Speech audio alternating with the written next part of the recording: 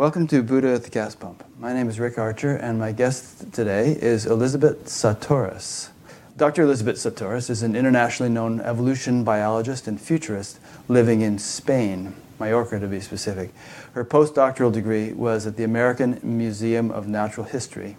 She taught at MIT and the University of Massachusetts, contributed to the Nova Horizon TV series, is a fellow of the World Business Academy with an honorary chair in living economies and an advisor to ethical markets. She convened international symposia on foundations of science in Hokkaido and Kuala Lumpur. Her books include Earth Dance, Living Systems in Evolution, which I'm reading at the moment. Those of you who have been listening to this show for a while will probably be aware that from time to time we talk about the fact that enlightenment or awakening is not just sort of intrinsically valuable for the person experiencing it, but that if it's real and it's as significant as it's cracked up to be, it's got to have global implications or impact. And we've probably discussed the idea that all the things we see on the surface of life, wars and famine and various social changes and good things as well, are really just symptomatic of deeper shifts in collective consciousness. So one of the reasons I'm excited about interviewing Elizabeth is that she really brings an exciting perspective to this whole idea. I was wondering how to introduce this, and just this morning my friend Francis Bennett posted something on Facebook which I thought was really to the point. He said, seeing the oneness of life is not an end point at all, but rather a beginning point. There are many wonderful and far-reaching implications to seeing and knowing oneness that can potentially have many wonderful and miraculous effects, socially, politically, ethically, economically, ecologically, artistically, culturally, educationally, technologically, and diplomatically. The consciousness of unitive oneness can be and does need to be lived and expressed and manifested in the world, and when it is, it has the potential of transforming the earth into an almost heavenly realm. If we live and move and have our being in the unitive oneness of life that includes absolutely everything and excludes absolutely nothing, and when this living in oneness happens more and more globally, crossing all the boundaries of religion and culture and politics and ideologies and social class systems, we'll begin to see miracles of love that will transfigure and heal our suffering and broken planet. There can truly be a new heaven and new earth if we live from the heart of oneness. So Elizabeth, how's that for a springboard to get you going? I like it a lot. Yeah, I thought you would. As an evolution biologist, as a biologist, I'm very aware that in nature, nothing is separate from anything else. Although Western science has tried to pretend that that is the case. It's tried to pretend that we humans are separate from the rest of nature, that we can study it objectively, and it tends to see rabbits in habitats where I see rabbitats.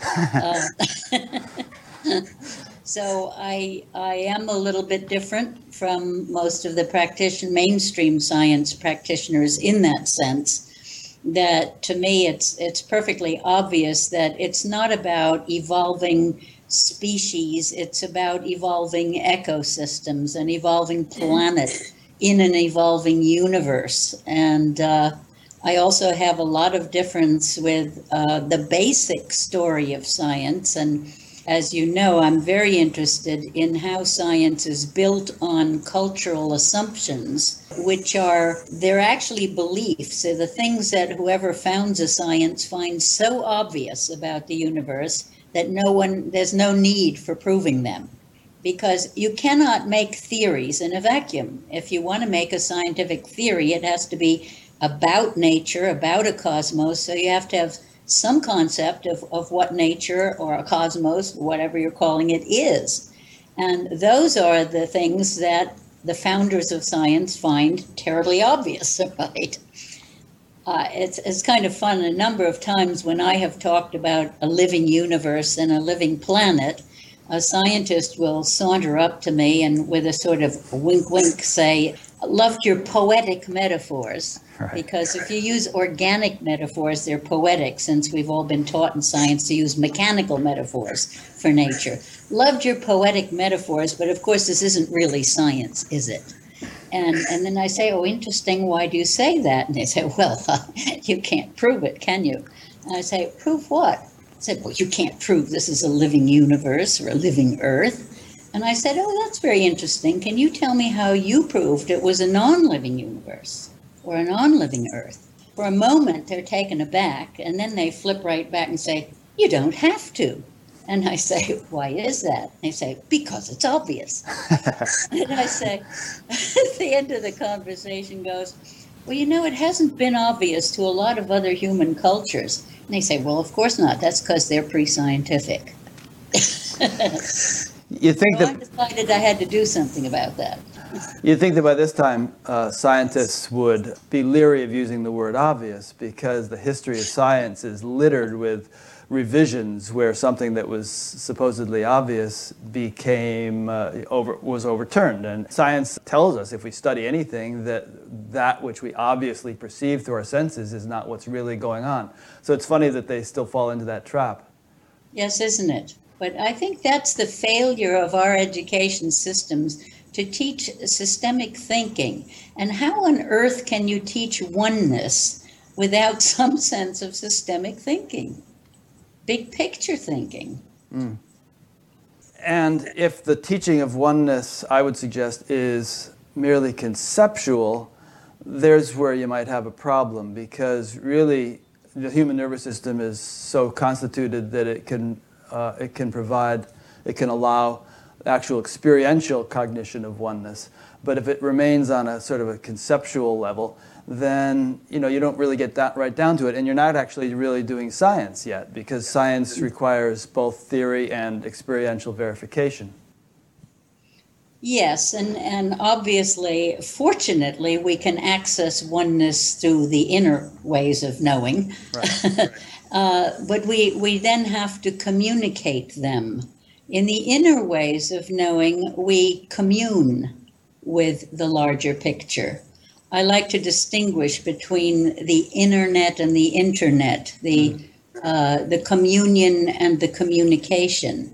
And that, I think that's getting to be a very important issue now, as more and more young people are either coming in with the natural human trait of communing, or, since it's been kind of beaten out of us in our culture to do that on the grounds that it isn't real, they have to, otherwise they are learning it. And some of it's being learned through the internet and through technology such as iPhones. Mm-hmm. And I'd like to come back to the notion, or maybe I haven't really introduced it, that the human nervous system itself is a scientific instrument. It's not what we usually think of as being one, but it's actually the one that you need to have in order to use any other scientific instrument, right? I mean, if you don't have a nervous system and senses and a brain and so on, then you can't use a microscope or a telescope. But the more ancient cultures, the Eastern in particular, and also many Western, have utilized the nervous system in and of itself as a method or a tool for inner investigation. And it can be used in that way systematically, scientifically, actually adhering to the criterion of science. Yes, of course it can. And there have been sciences other than Western science. Western science, in fact, is the youngest science on the planet. And the young tend to be brash and egotistical and fond of saying my way or the highway, that I know it all. And there is that I know it all spirit in Western science, that even though it will acknowledge that it was built on things discovered in Arabic science or Egyptian science or Chinese science or something else, it will then say, well, but now we know now we have the real science. And what do you mean other sciences? Because I go around saying that just as there's a global consortium of religions, we should have a global consortium of sciences, in which the rule is that, we distinguish between religion and science because religion gets its knowledge through revelation, through the inner path, and science through research or the outer path. However, since science is built on these basic concepts that are cultural and belong to historical times, such as Western science deciding this is a non-living universe. To my knowledge, no other culture ever had a concept of non-life at all. They knew life and death, But non-life is something that never was alive and never will be, like our cosmos, okay? So that was a fundamental assumption. The notion that it can be studied objectively without interfering with it is another assumption. Now, there were other sciences based on very different assumptions, and I held a series of international symposia on that very subject of getting different sciences to write out what their fundamental assumptions are. So if you made it a requirement that a science must get its knowledge through research, and it must open up, publicize its fundamental non-researched foundations, then we might have, because for example, Islamic science, it turned out, has a science of a living universe and a living planet. And Vedic science has a science that's founded on consciousness as fundamental. So where Vedic science says consciousness creates matter, Western science says no, matter creates consciousness. Diametric opposites, right? So why can't we acknowledge these other sciences and dialogue? Because, for example, Western science is wonderful at technological spin-offs, but its failure to understand how life really works makes it downright dangerous in areas such as food and health. So if we could talk to each other across these sciences, we might be able to say, well, you're good at this, so do it, and you're good at this, so do that. Science itself is a little bit schizophrenic. A couple of weeks ago, I interviewed a physicist, John Hagelin, who wrote a paper called Is Consciousness the Unified Field? He wrote that 25 years ago. And we had a lively discussion, and I have a few other physicists in the pipeline. You know, certain branches of science, such as his, are perfectly comfortable with the notion that consciousness creates the brain, and not only the brain, but the whole universe, rather than the other way around. But obviously there are differences of opinion, or also differences, you know, science becomes such a narrow focus kind of thing. A person specializes and goes through graduate school and gets down to some minute little sliver of knowledge, and that's their whole world. And so they may be completely unaware of a very different perspective that some other branch of science has. And in particular, with what we're talking about, the latest cutting edge of physics, which, as I said, very comfortable with the notion that consciousness is fundamental and the material universe is really just an excitation of that. Yeah, I like to use the metaphor of a keyboard. You, as a human, are a keyboard of energy. Everything in the universe, physics has told us, is energy. And Einstein showed us that what I call the low keys on the keyboard, where the matter is, and the middle range, which is where the electromagnetic energy is, are the same thing. So you can transpose the music up and down from the low keys to the mid-range. We haven't yet done that for matter to consciousness, or even for electromagnetic energy to consciousness, but it's in the pipeline, isn't it? Mm-hmm. And so I like to see us not as bodies with souls and spirits, but as matter, energy, spirit beings, playing a whole keyboard. Mm. And as far as I can see, the main point of the creation of physical worlds was to expand the keyboard, that consciousness steps itself down into the frequencies of electromagnetic energy and on into matter, because it gives a wider range of experience. It permits a wider range of experience. Mm. Yeah, that gets into some very interesting ideas about, you know, why the universe manifested in the first place, and whether consciousness has a self-referral quality that sort of causes manifestation to bifurcate and occur, and so on and so forth. But perhaps one thing we can take from it is just that we are multidimensional beings who usually restrict ourselves to a very small spectrum of the full range of possibility. And the enlightenment, as I understand it, is a broadening or to living the whole spectrum at once. So from, you know, most superficial concrete to most subtle transcendental and everything in between, having the capacity to incorporate all of that within one's awareness simultaneously and function at whatever level one's called to function.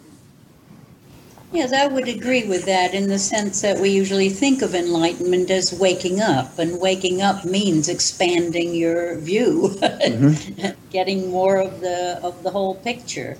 And it's interesting to me that if you go, for instance, to Maslow's hierarchy of needs, his maturation goes from the very egocentric infancy to the taking in more and more into your perceptive field, your family, your community, your ecosystem, your world, your whole cosmos. And a long time ago, in my unhappiness with definitions of intelligence, I came to the definition of intelligence as the number of levels of this, what Kussler called holarchy thing, you know, the embeddedness, the onion skins, the Russian dolls. The more levels you take into account in all of your decisions, the more intelligent the decision can be.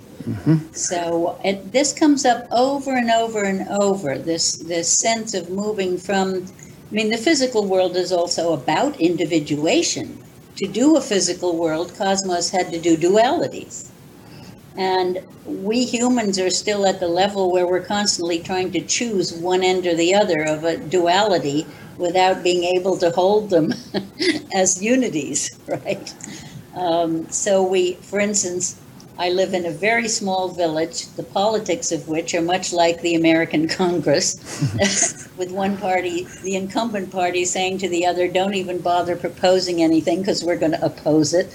And they don't get that in nature is profoundly conservative with the things that work well and radically changes things when they don't work. So the two parties, if you held them as a unity, would be a cooperative with a division of labor rather than an oppositional entity. Give us some examples of that from nature, what you just said about liberal or radical and conservative.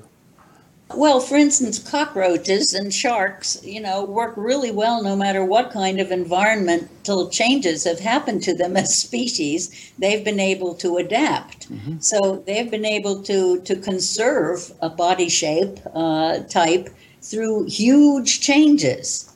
And yet, in some cases, every time nature's had like an extinction where up to 95% of the life forms have just gone out of the picture, it's then gotten radically creative with whole ecosystems reinventing themselves from the genetic pool and making a whole set of very different creatures from what they had been before. So that's a really obvious sort of example of that kind of thing. So bringing it back to politics. Why change what works? You know, you want to change the things that aren't working well. Right, if it ain't broke, don't fix it. If that's how nature works. If it ain't broke, she doesn't fix it. Yeah. But she's creative. And when there's a problem, she gets really creative and really fast. Look at what's happening with global warming now. You know, she's had to deal with this obstreperous new species causing an awful lot of problems in the last couple hundred years as it's gotten too smart for its own good or something. So what you usually see in human politics is a lot of times people holding on to things that don't work and not wanting to fix them. And, Exactly. You know, on the one hand, and since I tend to be of the other persuasion, I have a harder time being critical of it.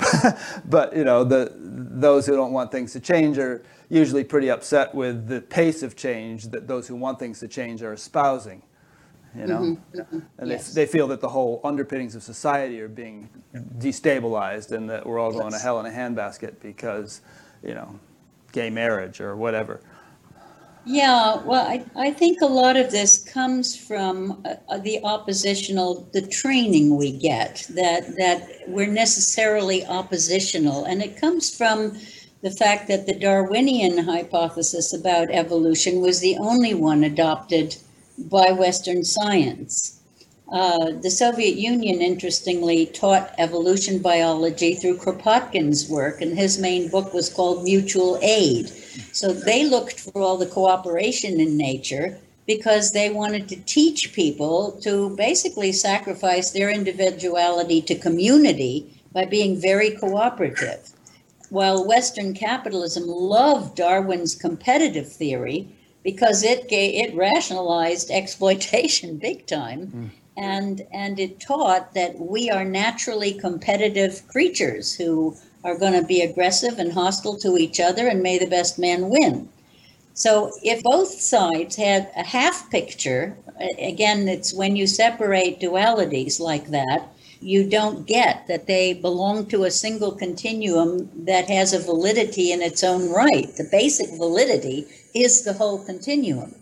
So once you see that nature is both competitive and cooperative, you also can start seeing that there's a maturation cycle there, and that the competitive phase is the youthful phase, and the sustainable phase is the cooperative phase. You grow up to adolescent. Your cells keep duplicating themselves and growing you to a full-sized human body, but you can't keep doing that for the rest of your life. Nor do plants. They flower at a certain point, they stabilize. And that's where we are right now in our human evolution. And that's the beauty of all the crises. We're in adolescent crisis, and we've created a big-time confluence of crises, a perfect storm, if you like, which are just there to bug us into maturing, like all other species have. Yeah, I've heard and read you saying that a number of times, that crisis is actually an opportunity, and that... They said that, didn't they? You did, you have. The Chinese symbol of crisis is built in with opportunity. Sorry. Oh, okay. But obviously, the crisis can't be too severe, or else, it'll be a setback. I mean, thermonuclear war wouldn't necessarily be a great opportunity for evolutionary revival, whereas maybe the climate change we're undergoing, or some of the more manageable crises we're facing could just be stimuli to growth. Would you say?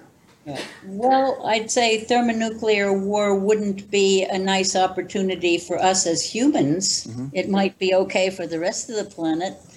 Who knows what mutations might do very well after such a crisis.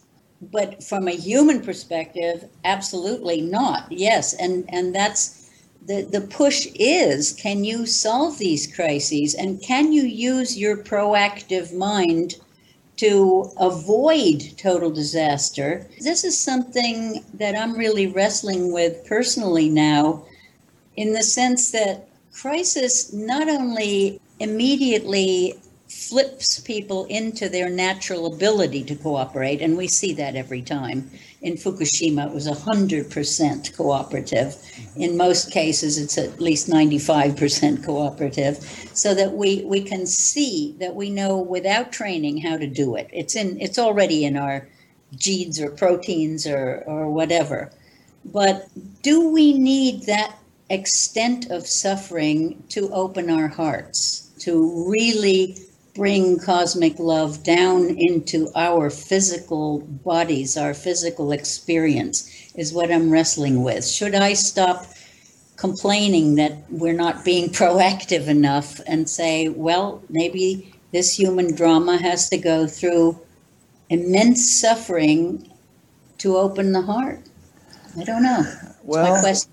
Let's say, a little kid, is kind of dirty, and he refuses to clean behind his ears, so his mother has to do it, and he hates it, and she's scrubbing behind his ears. And she's saying, well, if you'd clean behind your own ears, then I wouldn't have to do this. So maybe the more we can kind of wise up and make the sort of changes that need to be made, the less that God or nature, or whatever we want to call it, is going to have to come in and smack us around to get those changes made.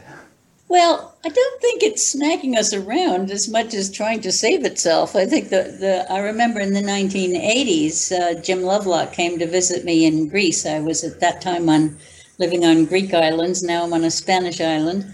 And he was saying, Elizabeth, pray for an ice age. We're due for one. And if we don't go into an ice age, the Earth will have to flip in the other direction and go into a hot age. Mm-hmm. We humans have survived a dozen ice ages. We've never done a hot age, so I don't know how hard that'll be. Now, personally, I believe we can survive a hot age. An ice age is on average 4 to 7 degrees colder than what we consider normal. We've been blessed with a very stable climate over past recent generations. And the hot age is about the same amount hotter than that temperature, which is still less than a lot of humans have lived well in deserts. And I've traveled to Morocco and places like that to see how with very low-tech solutions they could be very comfortable in such climate. So I have no doubt that we humans can survive a hot age. However, we're going to have to adapt rather than in our egotistical mode thinking we can stop it. Well, yeah. Well, first of all, if we do go to a hot age, such as what you're referring to, probably hundreds of millions, if not billions of people are going to be displaced and perhaps die. So that's going to be a bit tumultuous. Correct. There are going to be, mass migrations, and depending on how sort of compassionate we are about it, there could be huge wars over water and territory and so on. So it ain't going to be pretty. No, you're right. Yeah. And that's why I have to really struggle with my impatience that we're not being more proactive. Right. And we could be. I mean, we could have a moonshot effort to put solar panels on every roof and do all sorts of things that would radically change the environment for the better. But we're not doing it, and half the Congress insists that there isn't actually any global warming taking place. It's not a problem. So it doesn't look too hopeful. Well, half of them don't even believe in evolution, it seems. Yeah. I think the education system is, in dire straits and has just sunk below the levels of almost all the rest of the world. And that's I think very it's 24th or something, by most measures in the U.S. Yeah. Both healthcare and education are way are down there, double digits. way down there. But hey, we're supposed to have a democracy, but a democracy doesn't function very well if people don't know what's going on. Yeah. And the American mantra has been, don't fence me in. Don't make any rules for me and don't make me do anything. And that's a dangerous perspective, because if you put individuation has been a very important part of our cosmic evolution, I believe, but you can carry it too far. And when you completely lose sight of community, and you only go for who can make the most money, you obviously get into adolescent crisis. So can we take the beauty of this individuation into community and to weave community at a higher level than we had before? And how much suffering will it take? Yeah. I think that what we're talking about when we talk about individuation and community are kind of the human reflection or manifestation of very fundamental forces that are kind of basic to the actual formation of the universe. I mean, there's this sort of individuation process that takes place, but it's specificity arising out of universality. And I think that there's an equally strong current in the other direction, toward universality. And we can find both of those things within us. I mean, there's the tendency of the senses to focus outward and get more and more specific, but then there's also a natural tendency, if we utilize it, to allow the attention to go within to unbounded awareness. And the whole trick is to integrate and incorporate both simultaneously so that you can focus within boundaries while maintaining unboundedness. And if this could become more of a societal norm rather than a rare anomaly, then I think this, as we started out this whole conversation, the society would begin to reflect both those values and integrate both those values harmoniously, and we'd see the kind of resolution that we're alluding to here. Yes, one of the problems in being a young species is that you're not prone to listen to elders, right? There's an apocryphal Mark Twain story about the young man who leaves home stumbles in around in the world, falls on his face a few times, comes back home, and suddenly says to his father, "Gee, Dad, you've learned a lot while I was gone." And we laugh because it's the son that's matured, not the father that's changed, that he can now hear the wisdom. And for me, we're all, regardless of political persuasion or religious belief, walking around in the same kind of body that's got 100 trillion cells working in concert in amazing ways with a beautiful economy in which every one of your individual cells has about 30,000 banks giving out free money, no debt system, no complaint on the part of one part of the body that aid is sent to an injured part, no effort of the heart to make your liver be another heart. The appreciation of diversity, the super cooperative economics, and yet every cell has an individuality and has to meet its own needs and can negotiate for those needs. However, not independently of the organ it belongs to. So I like to talk about, say, a couple is a holarchy of two levels. The one level is the two individuals, and the second level is couplehood.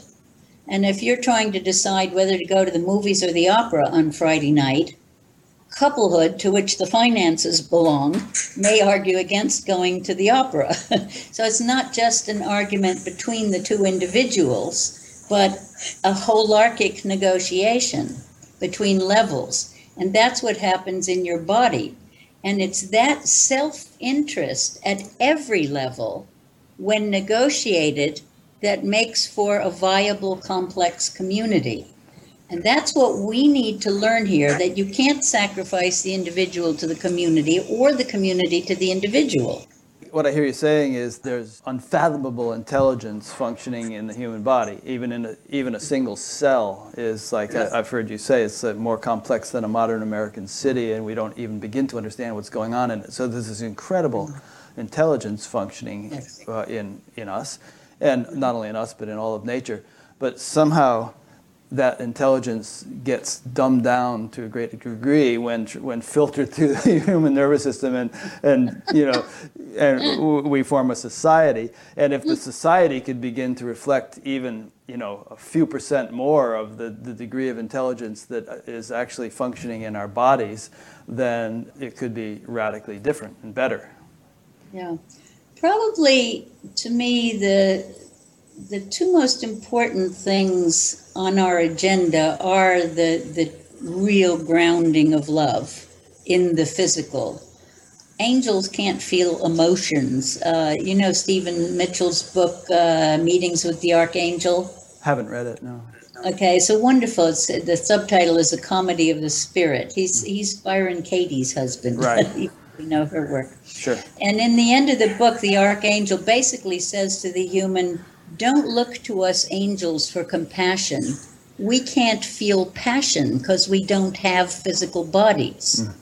And that there's an appreciation for physical bodies. And many say that the angels are lined up for them, because only in the physical body can you really experience the full range of feelings and emotions and heart that we need to then feed back into cosmic love once we learn it. So there's always this interplay of matter and spirit.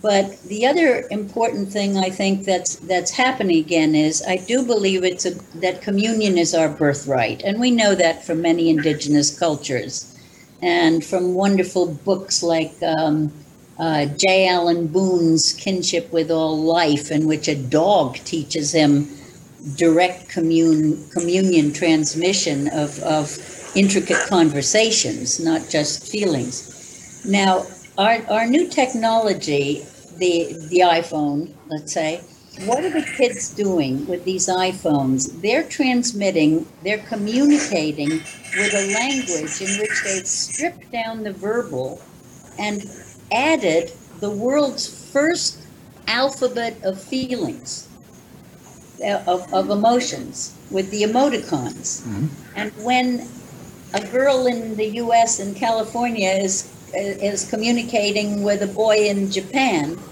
they can resonate through these symbols with each other. And that pushes them into communion or flips them into communion. And that can then be an avenue for the transmission of more complex information. So I think our internet is leading us back to an internet that's our birthright. And one of the most important features of that internet is transparency is its main feature. And transparency prevents lying. If humans couldn't deceive each other, we couldn't keep the culture we have currently going at all. It depends on our ability to deceive each other. And so if that internet really opens up and we can't deceive each other and we know each other as oneness, we pretty much are going to have to be a lot better to each other than we are. So that's where my hope comes in. Yeah, it's interesting. Edward Snowden comes to mind. And, you know, all sorts of changes have been made now already. Just recently, Obama announced a bunch of changes which he had to make based upon Edward Snowden's revelations. So in other words, more transparency. And let's hope that those who would like to prevent transparency never manage to put a lid on the internet. I don't think they can anymore. You know, it started with Enron in the business world, and then it moved into the Catholic Church. And now governments with WikiLeaks and Snowden and all these things. I think this transparency is an evolutionary wave that's going to be very much in our favor.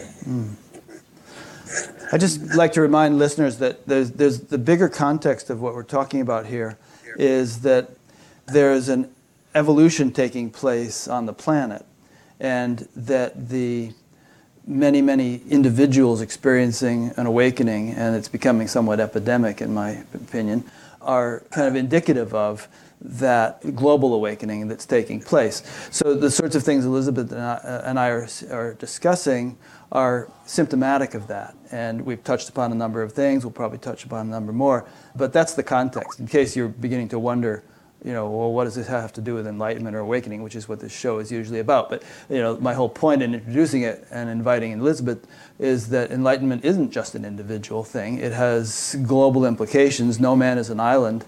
And if it really is as fundamental, as significant as it's supposed to be, then we can expect it to, as it proliferates, which it appears to be doing, to really rock our world. Absolutely. Yes. Yeah. And I think it's already rocking it, and we just have to sort of it is rocking it. Hold on and enjoy the ride. Something I once heard Maharishi Mahesh Yogi say. I was on a boat ride with him in Switzerland, and we were talking about this whole idea of phase transition, which is a term from physics, but being applied to society, where the society was going to undergo this huge transformation. And people were concerned they might not survive it. And they asked him, well, how can we survive it? And he just said, hold on to yourself. Yeah. Meaning self with a capital S. If you can be established in that, then all heaven and earth might pass away, but I go on forever. Well, of course, that's a big thing in our culture, that we've been taught a lot of fear, and fear of death is one of the primary fears that we're taught, and then fear of the other, fear of the enemy. And of course, fear always makes it easy to manipulate people because you can tell them that you're the solution to their fears. Yeah. Let's get back to the idea of discuss a little bit more about whether or not this is a mechanistic universe, as some scientists believe it is. The other day I was looking at some beautiful pictures that were taken by the Mars rover of real close-ups, you know, down to the tiny little pebbles of rocks on Mars. And it was just, as I was looking at it, I was just thinking, golly, you know, there's the same brilliant organizing intelligence in those little pebbles on Mars as here in my thumb, and, you know, here in this room, and so on. And it's just omnipresent, which is, of course, a word that's used to describe God. When I get on that sort of train of thought, I also think, well, you know, how in the world could anyone think of this as a mechanistic universe. It's so obvious that, it's not little billiard balls randomly running into each other. Even if we give some credence to randomness and natural selection and all, there has to be some intelligence behind that's running the show, that set up the rules in that way. So I don't know, I just scratch my head when I, very intelligent people, Neil deGrasse Tyson, I was listening to him the other day, and Me too. yeah, and he seemed to be saying that, kind of poo-pooing the notion that anything resembling God in any sense had anything to do with the running of the universe, if I understood him properly. Anyway, I'm not so sure. Yeah. Maybe I'm wrong in assessing him. I was just listening to one podcast, but and so I apologize if misrepresented him. But there's so many scientists who feel this way, and it always amazes me. I don't understand how a scientist, someone who looks at nature closely, or a surgeon, for instance, who's busy opening up the body and looking at its marvels, could be an atheist. Yeah, really. Well, I really do understand, I think, how this came about. And that's just because the founding fathers of science in Europe were obsessed with mechanism. It was still relatively new. It was very much in development. And it could be completely understood. When you construct a machine from parts, you really understand how it works. And so what they did was they projected this engineering skill onto God himself. Descartes literally said God is the grand engineer inventing the machinery of nature. So it was very clearly a projection of these men onto God, and then turning it around and saying we're created in God's image. So as Descartes said, God put a piece of God mind into man so that he too could create machinery. So God created the machinery of nature and then put God mind into his favorite robot. It sounds a little odd to us today, but at that time, and you have to admit, it's complete because there's intelligence at all levels in that system. It's not exactly the way we would frame it. But yeah, but you use the word God about a dozen times in that paragraph, so it does imply that, even if things... the founding fathers believed in God. Yeah, the founding fathers of science. Yes, when they constructed the mechanical universe, it was the creation of God. Right. Now, the problem is, you see, they come from within the Christian tradition.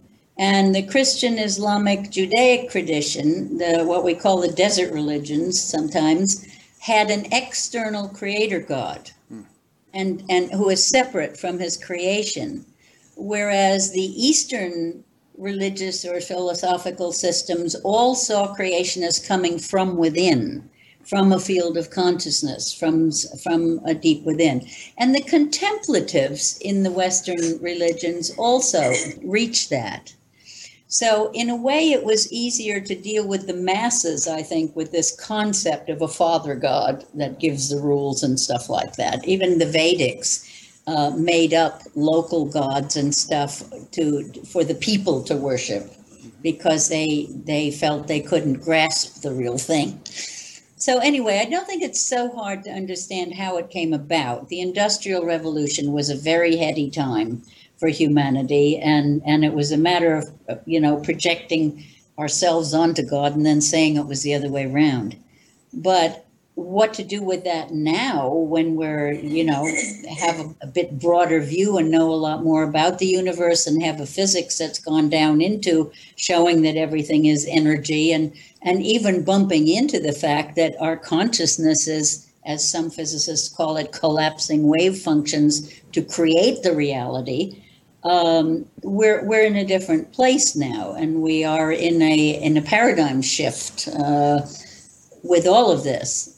Now, I think it's interesting that you mentioned Neil deGrasse Tyson, because Bill Moyers has just done that series.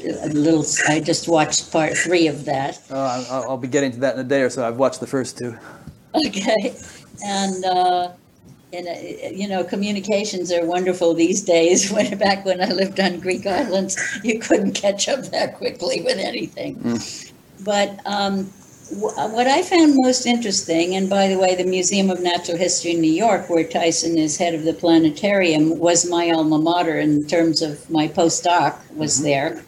And also I once spoke at an international meeting of planetarium directors and was trying to get them to put together a series of living Earth shows for planetariums back in the very early 90s or late 80s.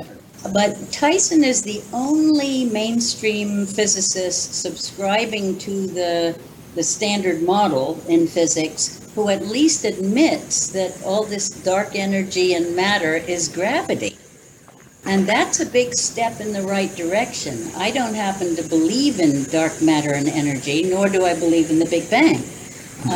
My universe is in continuous creation, and it's in perfect balance, as I think the Taoists totally understood it. The yin-yang symbol is so obviously radiation and gravity in balance, spinning inward and outward, that,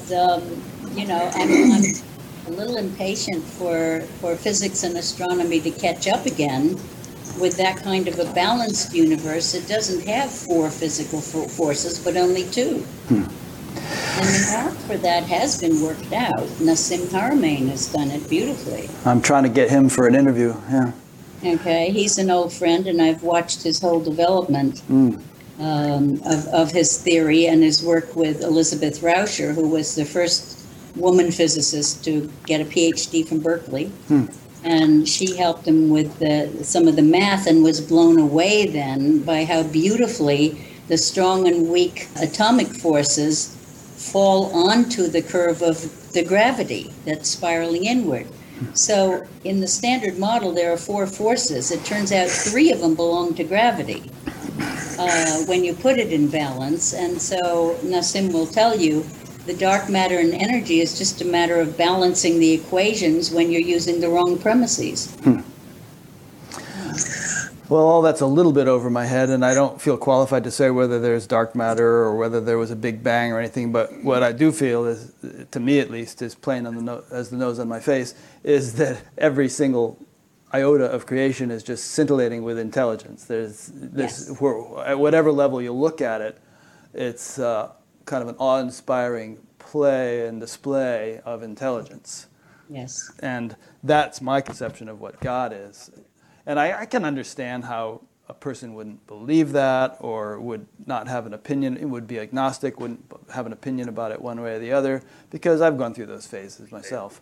And it's just a matter of kind of cleaning the windows of perception, to quote Blake, and to be able to begin to appreciate that that's right.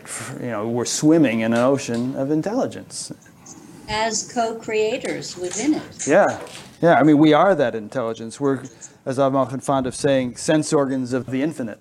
And not only sense organs, which have a kind of an input implication, but organs of action. Yes, and of evolution, in the sense that we are a creative edge of evolution, each one of us, even though it's all in the eternal now. There is this creative element in us, and in physical worlds you have to work in linear time. We make it up as a way of ordering our experience, and it works, and we wouldn't function very well without seeing things in linear time. But it's also important to remember that none of us have ever been outside of now. You can get out of your body, but not out of your mind. Everything is in your consciousness. So those are interesting things. And for me, the wonderful thing about evolution biology is seeing that over 4 billion years of linear time, this maturation cycle from the youthful creative hostilities into the mature sustainability has happened again and again and again. So it's just our turn now. The ancient bacteria did it without benefit of brain, and in doing so formed the big cooperatives that became the cells we're made of, the nucleated cells. And then those, for another billion years, since they were new on the planet, had to go through their own youthful hostilities and creativity. before they formed multicelled creatures. So those are the two biggest steps in evolution prior to us. And then we as humans at the tribal level got it when we formed the first cities as cooperatives. And they were cooperatives as markets and as information exchange centers and as centers of worship. And we're only now digging them up archaeologically, up in the Orkneys, in the Amazon, in the Middle East, in all kinds of places. But those cities were then new on the planet, so they too had to go through their youth. And they went into empire building. And we're now in the third phase of empire building. In the first phase, we built empires that were acquisitive and, gathered territory and people and were ruled by actual emperors or kings. And then we went into national empires, and now we're in corporate empires. And we've reached the limits now of the planet, so that we now have to go into that same sustainable cooperation at a planetary level. And we've been practicing it at local levels. The United States of America is a cooperative. The European Union is, NATO is, even the oil cartel of big companies after World War II was showing the benefits of cooperation. And that the transition into maturity, the phase at which you shift from competition to cooperation, is always when there's a recognition that it's become too expensive to continue to compete, that it's more energy efficient, less costly to cooperate than to compete. And as soon as you start cooperating, you realize, oh my God, now we've got all these resources freed up that were so expensive in keeping each other at bay and trying to climb to the top of the mountain over everybody else and things like that. So it's such a natural process that I can't believe we won't get through it. So with bacteria, we were talking about billions of years, and with human societies, we're talking about tens of thousands or maybe even hundreds of thousands of years. What do you see as a time frame now? We're in decades. Pardon? Now we're in decades. Decades, okay. One of the really shocking things about global warming was that scientists had no idea it could happen as fast as it is. But if you understand exponential curves, you see that from the beginning of the industrial era, the age of cheap energy through fossil fuels has exactly paralleled the growth of the numbers of human beings and the pollution in the atmosphere. So this is a very little blip on the screen of evolution, in which we discover all this carbon that the Earth has buried underground safely, and we're digging it up and liberating it, and in the process are able to build these huge consumer societies.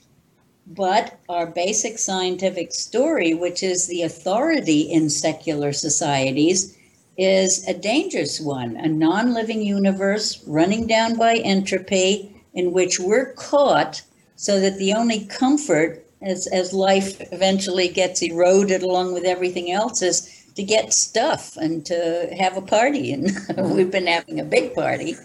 It's over now. He who dies with the most toys wins. Yeah, now we have to learn, how do we get from this adventure to the ecstasy of communion and of community building? How do we make this as exciting, building real community of individuated individuals? How can that be as much fun as all the hostilities were? One thing I find encouraging is that even though global warming is accelerating exponentially or speeding up a lot faster than scientists thought it would, and all sorts of other problems seem to be spiraling out of control, at the same time the good stuff seems to be accelerating exponentially. The computer I have sitting here is so much more powerful than what I could have had 10 years ago. You and I couldn't have been having this conversation or recording it 10 years ago, really.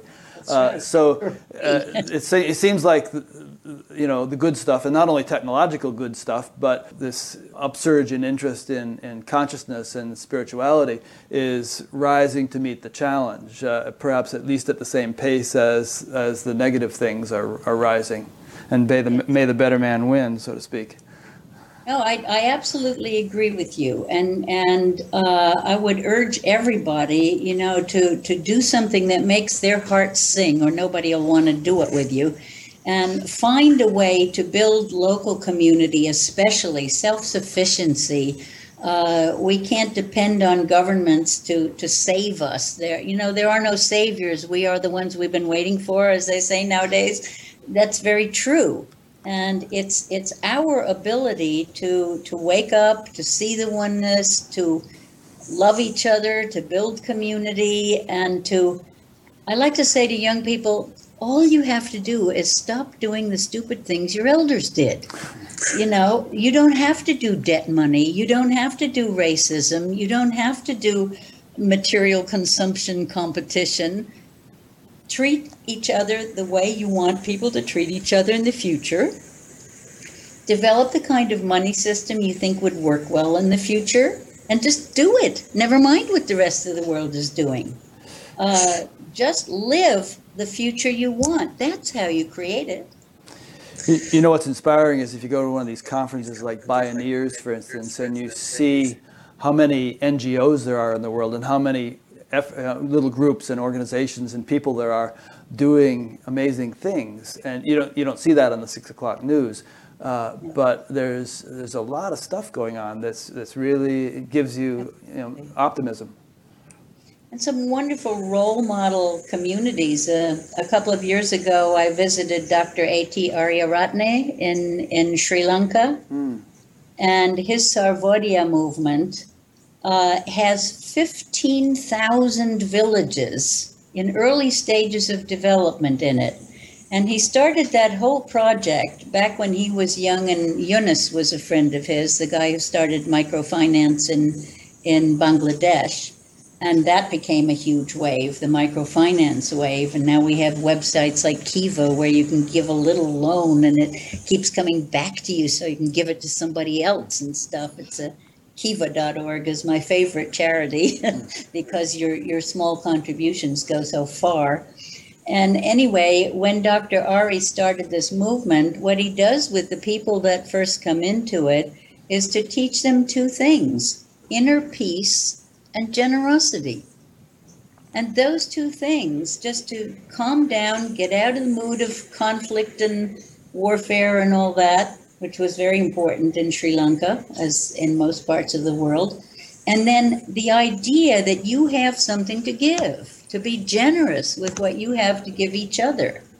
And now the 5,000 most developed villages in that system have their own banking system, and everybody's got a little bank book and their pennies get logged in, and they know that while that money is in the bank, it's helping other people to develop. And so they have this wonderful sense that they have something to contribute. And isn't that basically what we want? That we want to be loved and needed. What would you say to someone who said, yeah, that's fine in Sri Lanka where there's all these little simple villages, but the Exxons and the Goldman Sachs and the Monsantos of the world are so powerful, that what can we do in the face of that sort of influence? Well, there are a lot of places in the world where you can still grow organic food, and Monsanto's in big trouble now. I mean, the transparency movement, of course, has made it much more clear to people what's going on and why would they want to fight against having their genetically modified food labeled if it weren't good for people. There's something wrong with that. And so we are waking up to these things. People are winning little David and Goliath fights against these huge corporations. And they too, the people high up in them, they know that this can't go on very long. And a great many of them are wearing blinders and say, give me one more fix before it's over. So we don't have to do anything to bring them down. I like the kind of work that Bill Shireman of the Future 500 does, where he brings together the protesters and the companies to get them into dialogue. There's a big movement for businesses to take stakeholders into account, not just the shareholders who own the business, for whom they're supposed to be making the profits, but everyone affected by the company, which is the stakeholders, and ultimately that's everybody. So even there in the corporate world, there are good things going on, and there are individuals waking up and realizing that they cannot keep burning fossil fuels. And, by the way, whether people believe in global warming or not, the things we need to do, we should be doing anyway. Certainly, if we're going into a hot age, we don't want to breathe bad air on top of it. But even if we weren't going into a hot age, we don't want to keep burning fossil fuels. It just isn't good for our health. And we do have alternatives, but we, the people, have to put those alternatives into practice. We can build the windmills. We can grow the organic food. We can practice self-governance in new ways, whatever works. We need to try out different forms of governance to see what will work better than a voting democracy. We need to learn that community requires some responsibility, that you can't say, don't make me even vote. That was not such a good idea in the U.S. because it left people off the hook for taking any responsibility. How can we choose our leaders if we take no responsibility? What was it that Margaret Mead said? Something like, don't doubt that a small group of committed individuals can make a difference. That's the only thing which ever has. Yes. Something like that. And we are no longer a small group of individuals, as you say. There are huge numbers of us. And huge numbers of people are getting the oneness.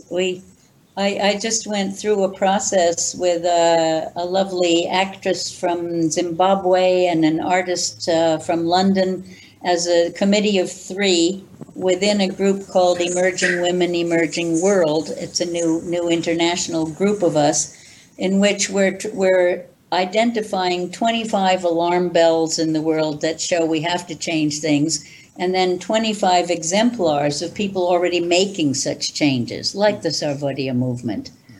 And it was hard to stop. We found so many good things happening in the world.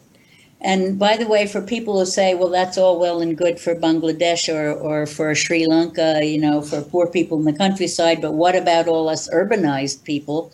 In Spain, we have the Mondragon cooperatives, which were started 30 or 40 years ago by a Catholic priest in the Basque country up near Bilbao on the northern Atlantic coast of Spain. And he said, I don't want communism or capitalism. I want a society that's based on loving human relationships. And he went around in bars and wherever he could find young people and set them that challenge. How would you create such a society? And got a lot of ideas, and then they built it as an industrial cooperative.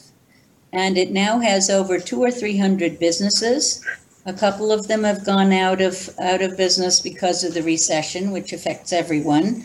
But on the whole, they're doing far better than the rest of Spain in this recession because they take care of each other. No one can earn more than 6 times the lowest salary. Everyone is employed. If a business closes down, other employment is found for the people. And, they've learned how important community is. So we do have good examples. One thought that came to mind as you were saying that is that people seem to take for granted that the world they live in, even if it's changing quickly as ours is, but that the world they live in is kind of normal in the way it is. And it's hard to envision things being radically different.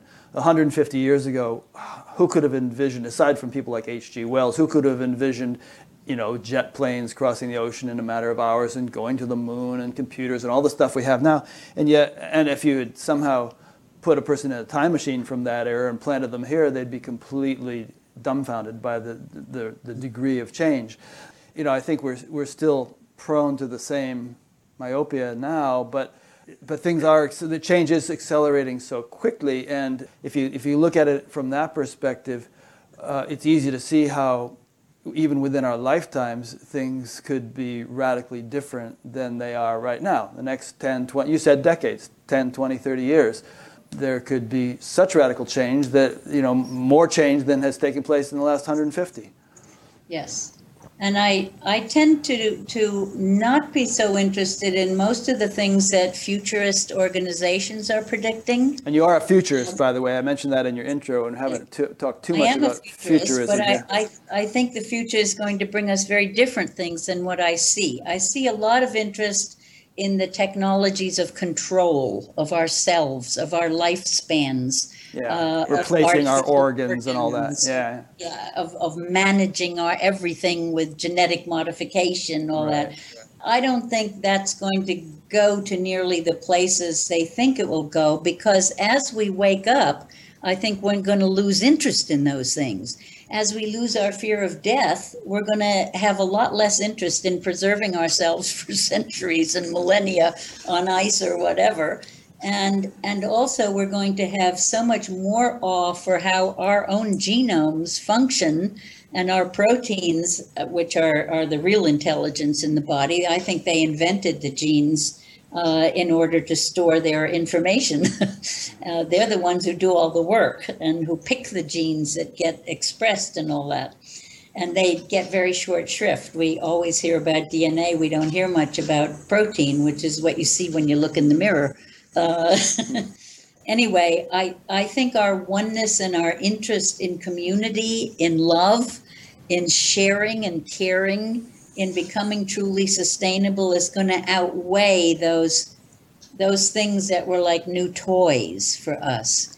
And we'll find that we don't need those things to maintain good health. Most chronic diseases now are responding extremely well to green smoothies and, good diet and good dentistry and as little interference as possible with the body, and nourishing your immune system is feeding your gut bacteria the right thing.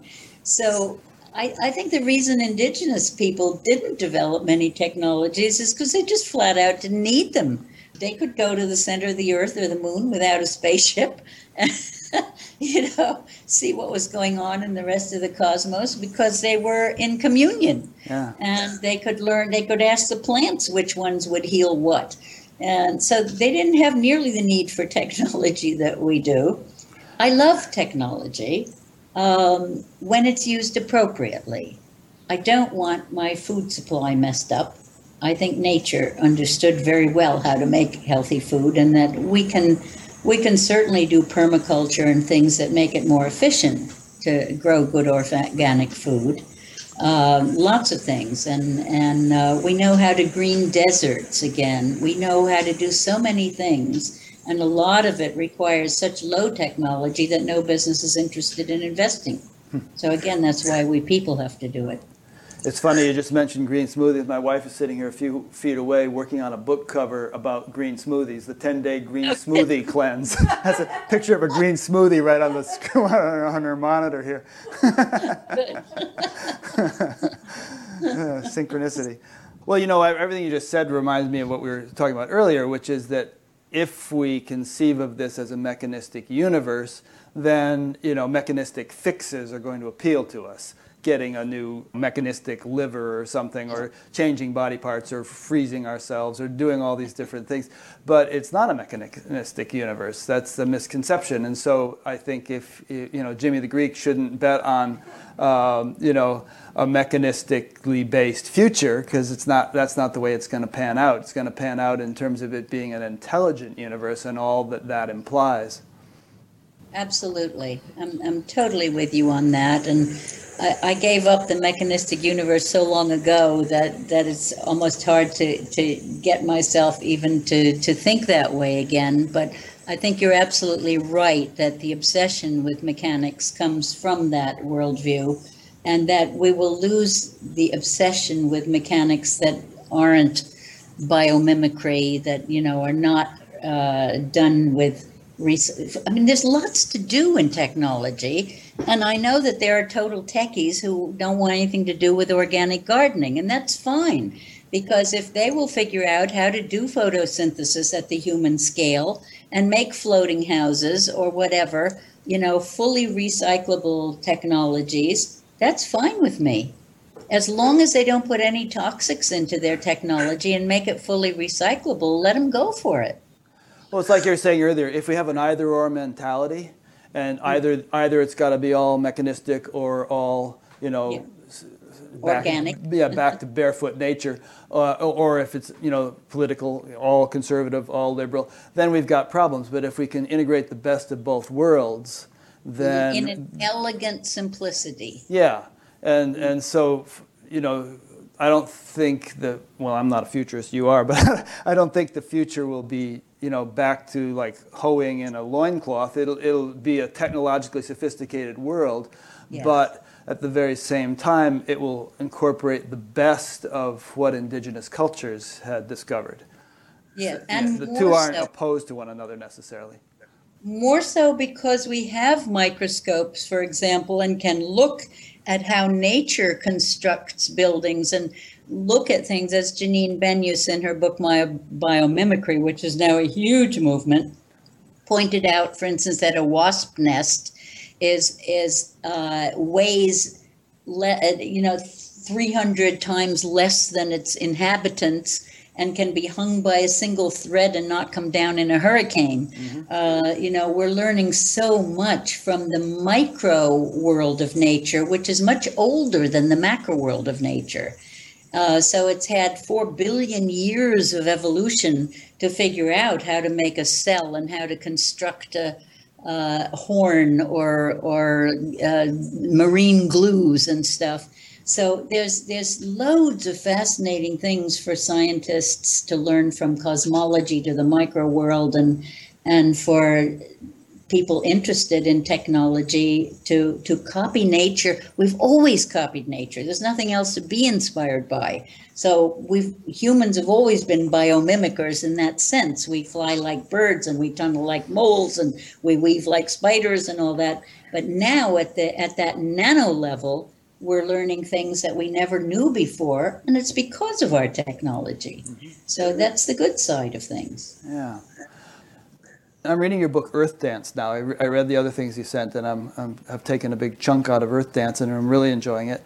And for some reason, as I was reading it, inspired me to write down just a few little notes about Darwinism versus intelligent design. And these days, I mean, I still get the sense that in modern science and education, it's considered blasphemous to question the validity of Darwin, and that these religious people that try to bring in any sort of sense of divine intelligence through such theories as intelligent design are dismissed as rubes, who just have a hidden agenda that is completely antiquated.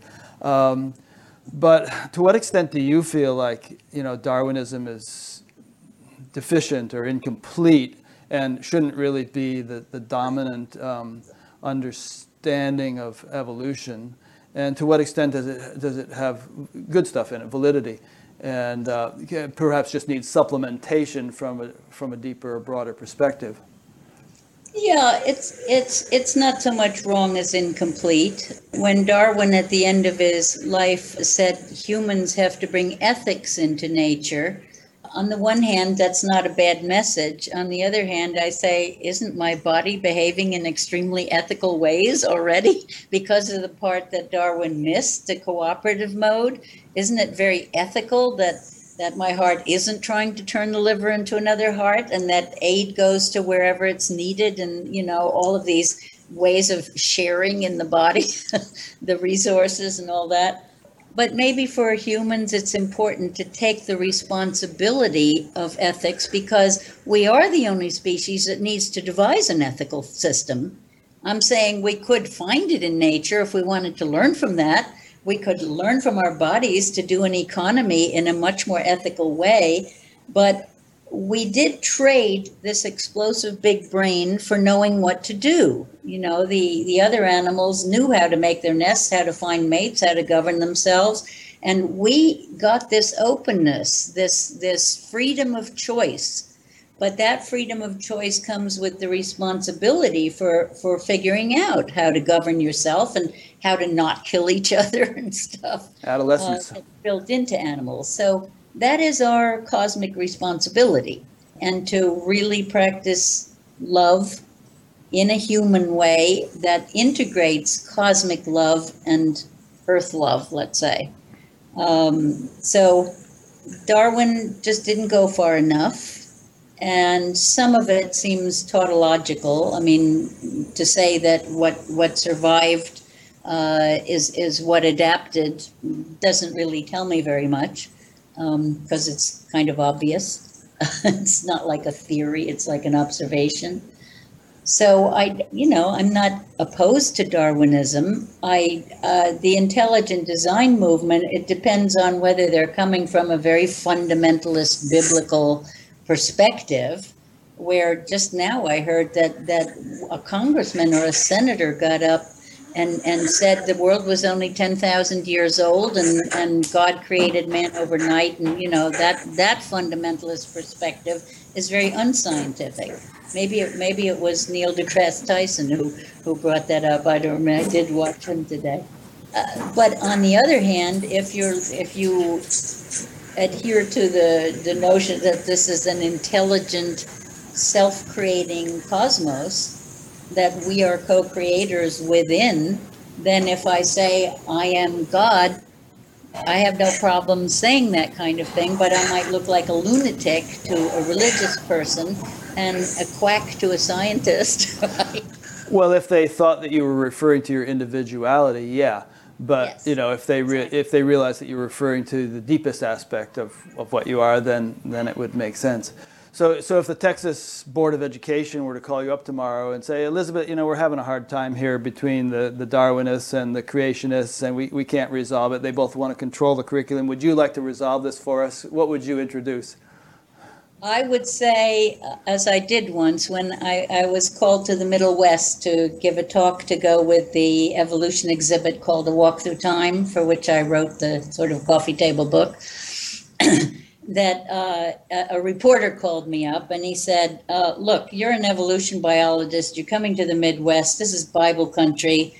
I don't think you're going to have a big turnout. And I said, are you writing an article in the paper about my coming? He said, yeah, and I really don't know what to say. I said, look, just write that a creationist evolution biologist is coming to town. He said, what do you mean? I said, well, as far as I'm concerned, evolution biology is enormously creative and the whole universe is creative. So I don't see why I can't call myself a creationist. I am a creationist in the sense that I believe the universe is intelligent creation. Right? So he did. And I had a really good turnout and they bought all the books and everybody seemed to be happy. And I said, the difference between you and me to the Christians is only that you see God as external to creation and I see it as all one. And that's not such a big difference that we can't be friends. It does say someplace, doesn't it, in the Bible that God is omnipresent? And if God is omnipresent, how could he be separate? Hello. Yeah. I mean, it means he's right here and permeating everything. Yeah. Yeah. But as we said before, in youthful mode, you may need to see him as a father. Yeah. Okay, one more line of questioning here, and then I should probably let you go because I don't want to overstay my welcome. But I saw on the news the other night that the 80 richest people in the world, their wealth equals that of the 3.5 billion poorest. Mm-hmm. And there were some other statistics along those lines. But there's this vast inequity in wealth in the world. And so from your perspective, as an evolution biologist, perhaps with examples from other living systems, what does this tell us? And how sustainable is that sort of inequity? Well, it's an unsustainable inequity. It doesn't happen in nature and last. People like Arnold Toynbee, who was the first to really look at human civilizations that flourished and then failed, identified as the leading factors in their failure the inequitable distribution of wealth and the inflexibility of refusal to change when change was called for. And those are the two things that we're seeing now, that those in charge are being fairly inflexible and trying very hard to hold on to their inequitable wealth. So that just says this civilization has reached its limits. when they coined the word sustainability and it got around, or unsustainability, I was thrilled because now we can name it. And what does unsustainability mean? It means can't go on. And that implies must be changed. So we do have to change at fundamental levels, but I think that fundamental change will come from local people, from individuals who wake up, and from local communities that begin to live in the way they feel awakened people should live with each other. So there's no need for debt money, which was designed 2,000 years ago to concentrate wealth. And all of the three desert religions argued against it. They knew it was going to ruin things. And now we've taken it to absolutely unprecedented, crazy situations where there's no control over banks and they can make up whatever money they want. Any nation could say, we're going to take the right to coin money back from the banks and then issue it not as debt money, but just spend it into the economy. And the recession would be over overnight. Maybe you would do that side by side with the banks and don't do anything to the banks. Don't take away what they're doing, but just start issuing. For instance, in Europe, we could issue pesetas again in Spain and drachmas in Greece and whatever, and just feed the economy with them. We could do that. Mm-hmm. People don't know their own power, unfortunately. They tend to have been sheep, like Dostoevsky said, that people prefer being told what to do and don't want the responsibility of their freedom. I think we are taking it on again. I think the young people are moving in very healthy directions in wanting gifting societies and, not doing racism and warfare anymore. Even in the 60s, what did we say? What if somebody called a war and nobody came? You're right. I think we'll do that now. It'll be harder. Poverty will make mercenaries, will feed mercenary armies. But if we can do self-sufficiency at local level so that young men don't have to go to war, I don't think they'll choose to. Yeah.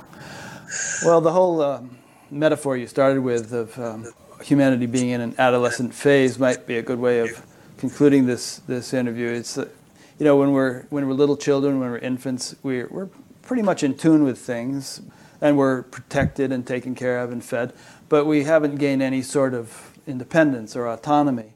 And we necessarily have to go into a phase where we do that, but as soon as we do, we begin acting pretty crazy and, messing things up and trying things out and, getting in trouble and so on. And hopefully if we survive that phase, we get into a more mature adult phase where we've learned from our mistakes and we've, kind of become more stable in our perspective and all. And, so you mentioned that we're probably in an adolescent phase. I don't know how far in. Maybe do you see us as kind of just on the way out of it now and into adulthood? We're getting close. Very much. I think we're really on the brink of maturity, and that a lot of people have already reached that maturity and have already built local community to a high degree, as a couple examples I gave. And the rest of us, we're very close to a tipping point, I think. Good. Oh, that's an exciting phrase, tipping point. I mean, tipping point implies, very abrupt change. And so, locally, for instance, wherever there's been a flood or a tsunami or a hurricane or whatever, the tipping point has occurred that quickly, where you flip from competition into cooperation because the disaster pushes you. I sometimes say, well, even though we have these minds that could act proactively, maybe we too, like other species, have to be pushed into our adulthood. And it'll be a combination of both. Some of us are already working proactively, and others will be pushed in that direction. But I think it's inevitable. Grow up or die. Yeah, hopefully grow up. We are like imaginal cells in a caterpillar. We are linking up all over the world. We have this wonderful good side of technology that enables us to link up this way. And as I said before, make sure you're doing something that you love doing that will make a better world, and just start to live it. That's great.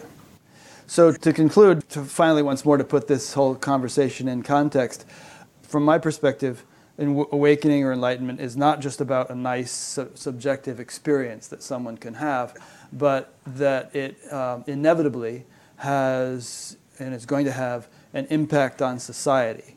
And just as war is a manifestation of perhaps tension in collective consciousness, all sorts of beautiful societal changes will be the manifestation of awakening in collective consciousness through individual awakening. And so that's why I wanted to have this conversation with you. I've seen spiritual teachers when asked about climate change and so on say, doesn't concern me, the world is an illusion. And I think that's a little bit of a half-baked perspective. Although ultimately a physicist might say the world is illusory, it's not a complete mature awakening if we dismiss it as such and don't give proper attention to every level of creation, every level of society, every level of experience, and also manifest the sort of compassion that the greatest spiritual leaders and teachers have displayed in their lives. They haven't, just sat on a rock and dismissed the suffering of others. They've usually thrown themselves in to some sort of means of alleviating suffering. So, go ahead. Well, I think I would say to those people, the illusion is not matter itself. The illusion is thinking matter is all there is. Matter is real. And why are you here in a physical world if you don't want to be part of that physical world? I happen to think all of us who are here voluntarily, and that we came for this roller coaster ride. Yeah, there's a comedian who said, I broke up with my girlfriend because I wasn't really into meditation and she really wasn't into being alive.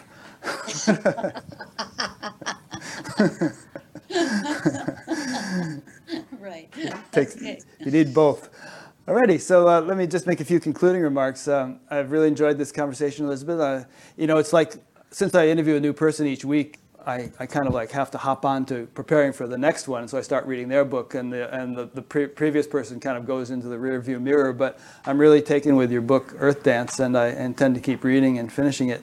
And I encourage others to look into it. If you like a sort of an intelligent discussion of scientific principles from an evolutionary perspective, from a spiritual perspective, you'll enjoy that book.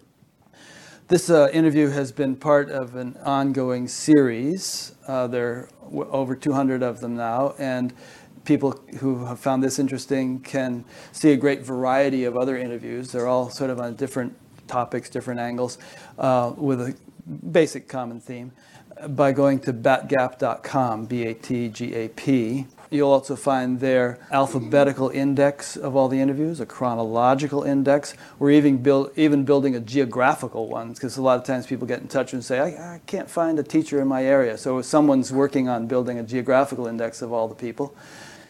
There's also a discussion group. Each interview has its own little section in the discussion forum, and there'll be a link to that on Elizabeth's page. There is a link to an audio podcast so that you can just listen rather than having to sit in front of your computer for a couple of hours. And there's a donate button. Buddha at the Gas Pump is a 501c3, which means in the U.S. It's a nonprofit tax-exempt corporation. And a number of other things. Just explore the menus. Oh, there's also a place to be notified by email each time a new interview is posted, so sign up for that if you like. So thanks for listening or watching. Thanks again, Elizabeth. It's been a joy talking to you, and we'll see you all next week. Been a pleasure to be here.